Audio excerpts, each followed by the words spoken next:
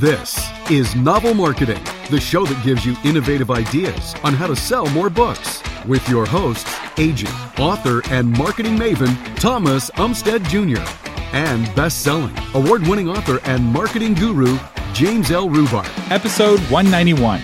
I'm James L. Rubart, but you can call me Jim. I'm Thomas Umstead Jr. And in this episode, we're going to talk to you guys about how to measure your marketing. Yes, we are going to get into analytics, but not in a way that is difficult. The situation is, if you don't currently measure your marketing, we have good news and bad news for you. The bad news is that you're probably wasting a lot of time and energy and money on things that are not working for you. The good news is that if you prune away those things that aren't working and focus on what does work, you'll sell more books without spending any additional time and money. And by the way, this episode is both for indie and traditional authors. It's going to apply to both camps. While indies have a few more tools at their disposal, you probably will be surprised if you're trad published how much of this episode applies to you. So Thomas, you're the one that came up with this idea. What spurred you to go, we got to talk about this, Jim? Well, in some ways, this was our number one question that we get, in the sense that people are always asking us what works for marketing. They ask it in a lot of different ways, and they'll ask in specific areas. And the answer is it depends. And the way to find out what works for you, your book, you in terms of your strengths and weaknesses and your readers, is you have to measure and find out. And authors who don't measure, especially authors who hear things taught at conferences or read things in some Facebook group, there are a lot of bad superstitions passed around at Facebook groups that have no basis in reality, or will have no basis in your reality. And the only way to find out what works and what doesn't is to measure. To give you an idea of how powerful this can be, back when I was the marketing director at Fahrenheit Marketing, we had a story that we shared about one of our clients that was advertising in magazines. They're spending over $100,000 advertising in, I think, a dozen different magazines each year.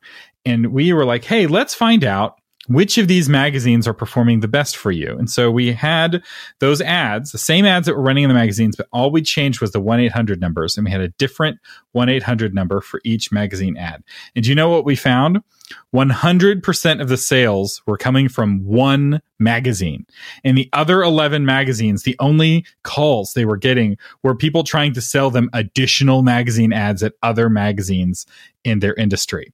And so we were able to cut their costs by, I want to say, 80%, because the magazine that was working was the most expensive magazine, but it was the only one that everyone was buying from. And we were able to cut all of the other magazines, and they had the same sales and a huge amount of money that they could then spend on other marketing activities. And now, while you're not buying 800 numbers and you're not advertising in magazines, this principle still applies when you advertise books. You've got to know what's working and what doesn't, and what doesn't and does work for you. Because that doesn't mean that those magazines they weren't buying ads in are bad magazines, that somebody else couldn't buy ads in those magazines and see results, but they weren't seeing results. And that's what's important, to know what works for you.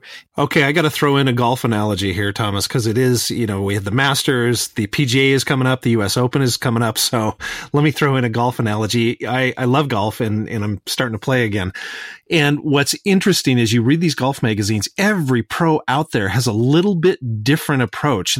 Some cup their wrist, some don't cup their wrist, some tight into the body, some not. And so this idea that one size fits all certainly doesn't apply to golf or any other professional sport. But we do have the idea that, this is the cookie cutter way to do marketing. So I love that you're emphasizing that you have to find out what works for you, because it might not work for somebody else. That's right. And it allows you to prune. So when you prune a plant, when you prune a tree, the energy of that tree that was going into the branches you didn't want now goes into the branches that you do want. And if you do this correctly and you do this over time, you end up with a big, beautiful tree that gives you great shade and isn't ugly. If you do it poorly, you have a stumpy, ugly tree. And the same applies for your marketing. And I will say, when it comes to measuring your marketing, this is what separates the bozos from the experts. The bozos just repeat something that they heard on at, a podcast or read on a blog. The experts are the ones who are measuring it to see if what they heard is true. Because if you do something and you find out that it works, you can do more of that thing and you're able to literally make yourself money. If you spend $100 on Amazon ads and you get $500 back in book sales, you're like, well, gosh, I want to spend more money on Amazon and make myself more money. But the only way to know is to measure. So let's talk about what to measure. There are two kinds of metrics, and a metric is a thing that you measure.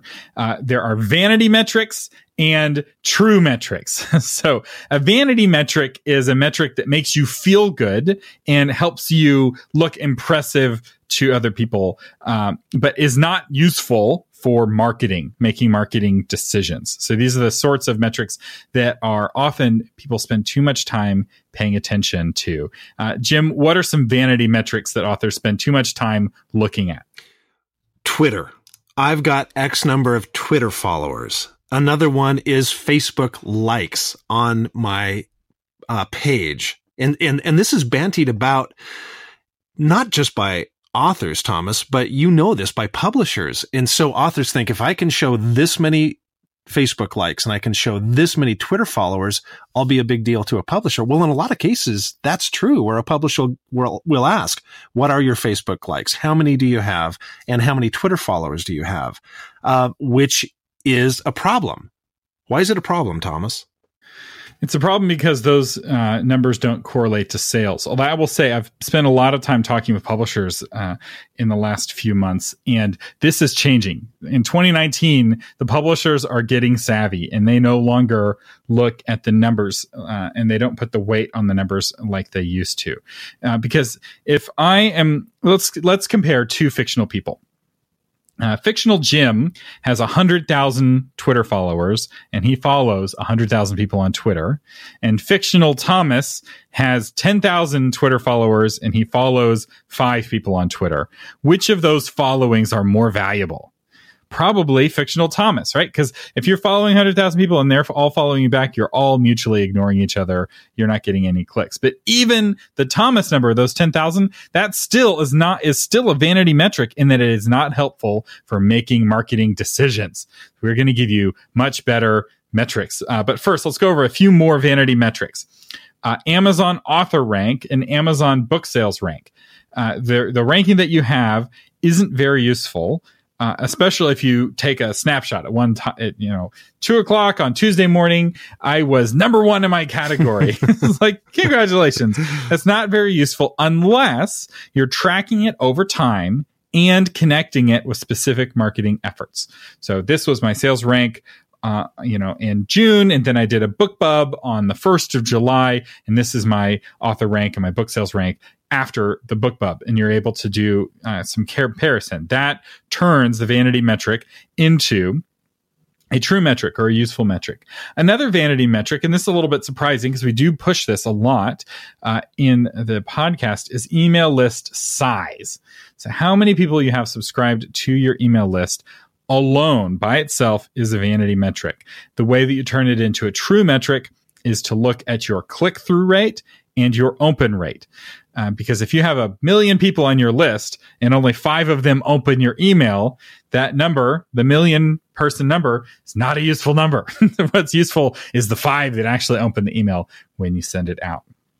Yeah, a publisher is going to get a lot more excited if you say, I have a 60% open rate on the 10,000 people than a 0.009% open rate on 50,000 people. It's just, and it sounds like what you're saying is publishers are getting more and more savvy about that, where they'll ask the question, not how big is your email list, but what is your open rate?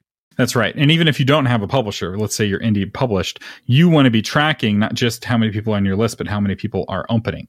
Because if you do a giveaway and you have, 1,000 people on your list, you do a giveaway and now you have 2,000 people on your list, but the number of people opening your emails doesn't change, you have just added 1,000 people to your list that are costing you money and aren't making you money, right? Because no one's going to buy from you if they're not going to open your email. And what's even more useful than the open rate is the click-through rate, because really they have to click a link on your email to buy before they buy. So that's the golden number to look at. And all of the email programs that are any good will track all of three of these. They'll track number of people on your list, they'll track the open rate, and they'll track the click-through rate. All right. You ready for some true metrics? Yes, we've got the vanity ones. Now we want the ones that we need to care about. That's right. So the next one it can be a vanity metric, and that's page views. So it's a vanity metric on irrelevant pages. So you wrote a blog post about your dog. The page views on that page don't matter. Whereas page views on a landing page, let's say a My Book Table book page, that matters, right? You want to try to make that number go up. More page views on a landing page, all things being equal, are going to cause you to sell more books. That's a metric you want to pay attention to. And then email open rate, email click-through rate. We've already talked about these. These are important metrics as well. You want to know and you want to track them. Return on investment is really important. If you're spending money on advertising, you want to know what your return is on that money. And we'll tell you how to get these numbers. We're not just going to tell you to measure them and then send you out to the wolves. So stay listening. Also, sales, right? This is perhaps one of the most important metrics. How many books did I sell on July 4th, 2019? And was that higher or lower than July 3rd, 2019? It's a very useful metric. And this has been historically one of the things that have separated indies from traditionally published authors is whether or not they get their sales data, and they get their sales data on a day-by-day basis. Historically, indies have had access to this data. Traditionally published authors have not had access to this data. But I was just at a conference talking with vendors who sell software to publishers, and technology is coming out where traditionally published authors may have access to this data as soon as 2019, as soon as this year, later this year. So if you're traditionally published, reach out right now to your publisher and say, hey, are you in the process of developing an author portal of some kind so I can get more detailed sales data to help me with my marketing? You may be surprised. They might say, yes, here's a link. One more thing, Thomas, and that is you have to take into consideration your time and what you invest in it. So say you spend $100 and you get $200 back, but your time is worth something. So if you end up spending $1,000 to do that, that still is not a great return on investment, because if you're doing A, that means you're not doing B, and B can potentially be a much bigger return on investment for you. That's right. So you want to figure out what your time is worth. And if your time's worth $25 an hour, and you spent 4 hours on it, and you spent $100 in 4 hours, you really spent $200. And so you need to take that into consideration. I completely agree. And then the final metric is click-through rate. When you share something on Facebook or Twitter, the click-through rate, or the number of clicks that share gets, is a useful metric. And we're going to show you, if you share a book on Twitter, you can know exactly how many people clicked that link and how many people bought. The technology exists. All right, so hopefully we have your attention. And let's just get to it. The way to find out if someone has purchased from you or has clicked one of your links that you share online is with something called a tracking URL. Now, tracking URLs can work both online and offline potentially. It's harder to make them work offline because people tend to shorten. So if you have go to mywebsite.com/, tracking information, often people will go to yourwebsite.com and then they won't type in the / or the extra information. So it doesn't work as well offline, but it works really well online. And the best way to do this is with an Amazon affiliate tracking ID. So if you're a part of the Amazon affiliate program, you get a tracking URL that allows you to get a commission off of the sales that you send Amazon. You can do this with your own book. But what's really cool is that you don't just get one ID. You get up to, it's either 20 or 50. I don't remember off the top of my head. But you get a lot of IDs, and you can create special IDs for special campaigns. So let's say you're buying magazine ads. Let's go back to that original example. You can put one link on one magazine. You can put one link on another magazine. And you will, in Amazon, not only will tell you how many clicks they got on that tracking URL, but they will also tell you how many sales you got on that tracking URL. This is why it's the gold standard, because you actually get sales data. So, because somebody could click the link and then decide not to buy, or they could click the link and decide to buy, and you don't have insight on that with a regular tracking URL, but you do with an Amazon affiliate tracking URL. And we have a link in the show notes to the Amazon affiliate program where you can just go sign up. It's very easy to do, and it is really useful, and it makes you additional money. So there's no reason not to do it unless you live in a state or territory where Amazon is prohibited for one reason or another. And let's make sure people understand that we're not talking about you advertising in magazines. We're talking about you're going to advertise maybe on Pinterest or Facebook or Twitter, or that's where you're going to put these codes, and you're going to, so you can put a different code on each spot to know which quote magazine or which social media or wherever you advertise is working the best. Exactly. Or even on your own website. So you can have a special tracking URL just from links on your website. So you can know how many of your sales went through your author website first. You can have insight into all of this data with Amazon tracking URLs. Now, let's say you are not in Amazon's affiliate region. You're in a state where it's prohibited, or you're wanting to track something on social media other than a book sale. So let's say you're sharing a lead magnet to your website and you want to know how many people clicked the link in the Facebook post that you made going to that lead magnet. How do you find out? The answer is with Bitly. So you've probably seen Bitly links. bit.ly is a website where you can take a long URL and shorten it into a short URL. What a lot of people don't know, though, is that if you take that short URL and add a plus to the end of it, you can see how many times that URL has been clicked, when those clicks were, and I think even where in the country the clicks came from. You can do this on yours, and you can do it on other people's.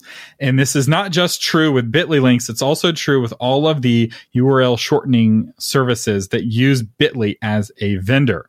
So Kickstarter, for instance, uses Bitly as a vendor. So if you take a Kickstarter share link and add a plus to the end of it, it will give you that same stats page that a Bitly link will give you. And a lot of URL shorteners use Bitly behind the scenes. So adding that plus, which is just shift equals on your keyboard, to the end of the URL brings up a special analytics page, both for your links and for somebody else's. Now, you also can create, and we'll talk about dashboards here in a second, you can create your own Bitly dashboard that will give you in one place all of your own Bitly links. You don't have to add the plus every time. But it's a really powerful and really easy way to turn any link into a tracking link. That is so cool. All right. There's another way to do this. Let's say you don't want to use Bitly. You can use the WordPress redirection plugin, which is a free plugin for WordPress. And this is for WordPress.org, the real WordPress, not WordPress.com. I know some of you have been getting on WordPress.com because it's free and easy, but WordPress.com doesn't allow you to use plugins. WordPress.org allows you to add plugins, and the redirection plugin is really cool. So it allows you to set up, yourauthorname.com/reader magnet, and that redirects to somewhere else. So I have like thomasumstead.com/Facebook takes you to Facebook, but my page on Facebook. And so I can see exactly how many people go to that URL to get to my Facebook page. You can track it for any kind of link. You can set the URL up on your own website. It works just like Bitly. You can see how many clicks you get. And you can use it with internal links. So you can have, let's say a page doesn't exist anymore. You can redirect people somewhere else. Or let's say in your book, you just say, go to mywebsite.com/printable to get the printable of this thing that I'm talking about, or map to get the map that I'm talking about. And then that redirects them to the page that has the map and shows you exactly how many readers have gone to that page to get your map. It's a very powerful tool, and it's a very easy to use tool. All right, so those are tracking URLs. They can be used all over. Now let's talk about dashboards that help you measure your marketing. And so we've already talked about the Bitly dashboard, and I'll have a link to sign up for that. It's a free dashboard. It's really easy. There's no reason not to use a Bitly link if you're wanting to track on Twitter. Facebook does deprioritize Bitly links a little bit because they don't want people getting data on just how useless Facebook is.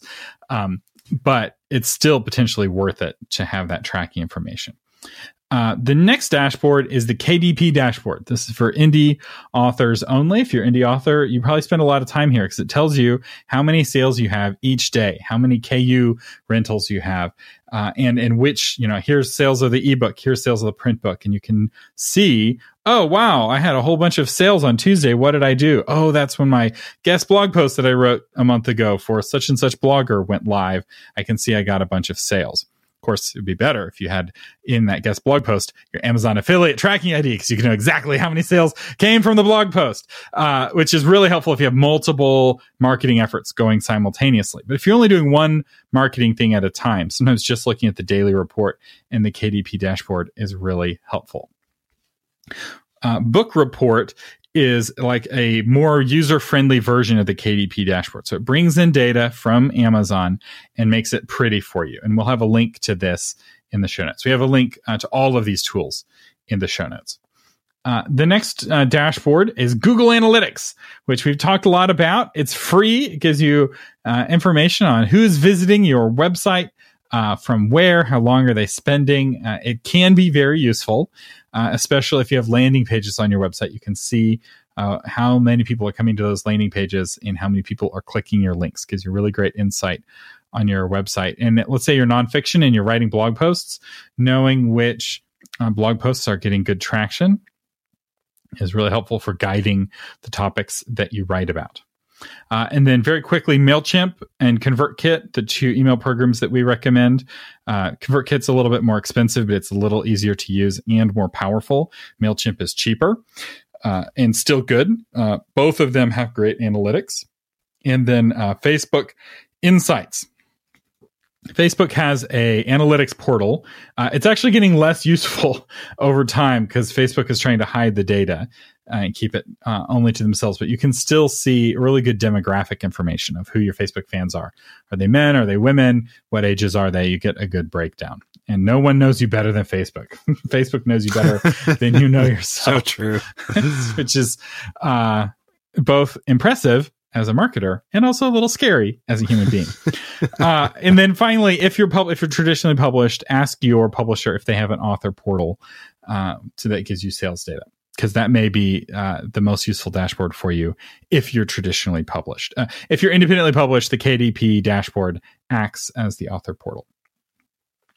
So hopefully that was helpful. I realize this is kind of technical, and I also realize that some of you listening are not going to put this into practice. You're going to say, I don't want to measure, and you really are doing yourself a disservice. If you go to the show notes of this episode, you start playing around with Bitly, you start playing around with Amazon affiliate tracking, you can start to see what's working and what's not. And a little tiny investment, you invest an hour or two into setting these tracking systems up. I promise you will save that much time in activities that you were able to stop doing. So you were doing something and you thought it was giving you a lot of benefit, and you realize it's not giving you any benefit at all. Those links you were sharing on Twitter, once you use Bitly links, you realize no one was clicking on those links. And that if you stop sharing those links on Twitter, it literally does nothing bad for you. Or you find out, oh my gosh, people are clicking on these links like crazy. I need to do more of this and less of something else. So I'm not here to really advocate one method. I'm here to advocate measuring to find out what works and what doesn't. And for those of you who are not analytical, our challenge to you is just try one of them. Just go to the show notes, try one of them, and just see how it feels. Because I'm not an analytical guy overall, but when I started using this, is like, oh my gosh, I didn't know I could do this. I didn't know this would work for me. And it is so easy. So that's the challenge. Just give at least one of them a try. And you can find our show notes at novelmarketing.com/191 for episode 191. And Thomas, we have a featured patron for today. Most of you know that we're part of Patreon, where you have the opportunity to support the podcast financially. And if you are at a certain level, you get featured. Your book gets featured on the show. So today we are featuring a new book by Mary DeMuth. It's called Healing Every Day, a 90-day devotional journey. From beloved author, storyteller, and prayer warrior Mary DeMuth comes a heartfelt devotional combining stories, scripture, and prayers to reveal God's heart for broken and healing people. And as of this recording, she is the #1 new release in devotionals. So congrats, Mary. And we'll have a link in the show notes if you want to go check out that book. And Mary, thank you so much for supporting the Novel Marketing Podcast. Our sponsor is the 5-year plan to becoming a best-selling author. If you want someone to help you go from where you are to where you want to be step by step through the entire process, the 5-year plan is our very popular course to help you do that. We start with, and it's for novelists specifically, but you start by writing short stories and getting good at the craft. And we take you through the process of either traditionally publishing and finding an agent and a publisher and getting them super excited about you, or doing it yourself. So we have both tracks. So it's both indie and trad, depending on which you prefer. And ultimately writing a book that hits a bestseller status. And we have had great feedback from this. And here's the best part. It's a guaranteed to work. If you're willing to put in the work, and it's a lot of work. So in the first 30 days, look into seeing how much work it is. But if you are willing to put in the work, you are guaranteed to get the results, because there really is a path that is proven. It's just a lot of work. So this is not easy. So hear us when we say this is not easy, but we do make it easier by showing you what to do and what not to waste your time on. So Thomas, you just got back from Switzerland with Mercy. The three of you and Margaret and Mercy went to Switzerland. Good trip, bad trip, everything in between trip. Yeah. So I taught for a week on marketing in Switzerland, which let me just say, Switzerland is beautiful. And I love how every village has a bunker and like enough food stored for 6 months. Like, so if there was an apocalypse, Switzerland was the place you want to live out the apocalypse in, because they are going to be the ones inheriting the earth when the zombies come, because they are ready for it. And they have very defendable and beautiful mountains and very friendly cows. And I had a lot of fun teaching. The students there were great. Traveling to Europe with a 6-month-old baby, I do not recommend. Our poor little one was so jet lagged. She couldn't sleep on the plane. She just wanted to interact with the other people on the plane. So when we got there, she was so tired. She couldn't fall asleep because she was so tired. And she just kind of moaned for a day as we tried to get her to go to sleep. And it was just really hard on her. It was hard on my wife with the transition. So we planned this. I'd been booked to speak in Switzerland. It was in the works longer than Mercy was in the works. So, and I wasn't going to leave my wife and daughter behind, but we're probably not going to be doing that with the baby anytime soon again. Lesson learned, good experience. I got a trip to Switzerland, but yeah, I'm going to be staying closer to home, especially if I'm taking the little one with me. Now, you've been doing a lot of traveling too. Where have you been? I have been. Yeah, I've been to Colorado Springs, and I've been to California, San Jose, and I just got back from Blairsville, Georgia, which is in the northeast corner of the state. And we did a Rubart Writing Academy there. It went, oh gosh, it was a great academy.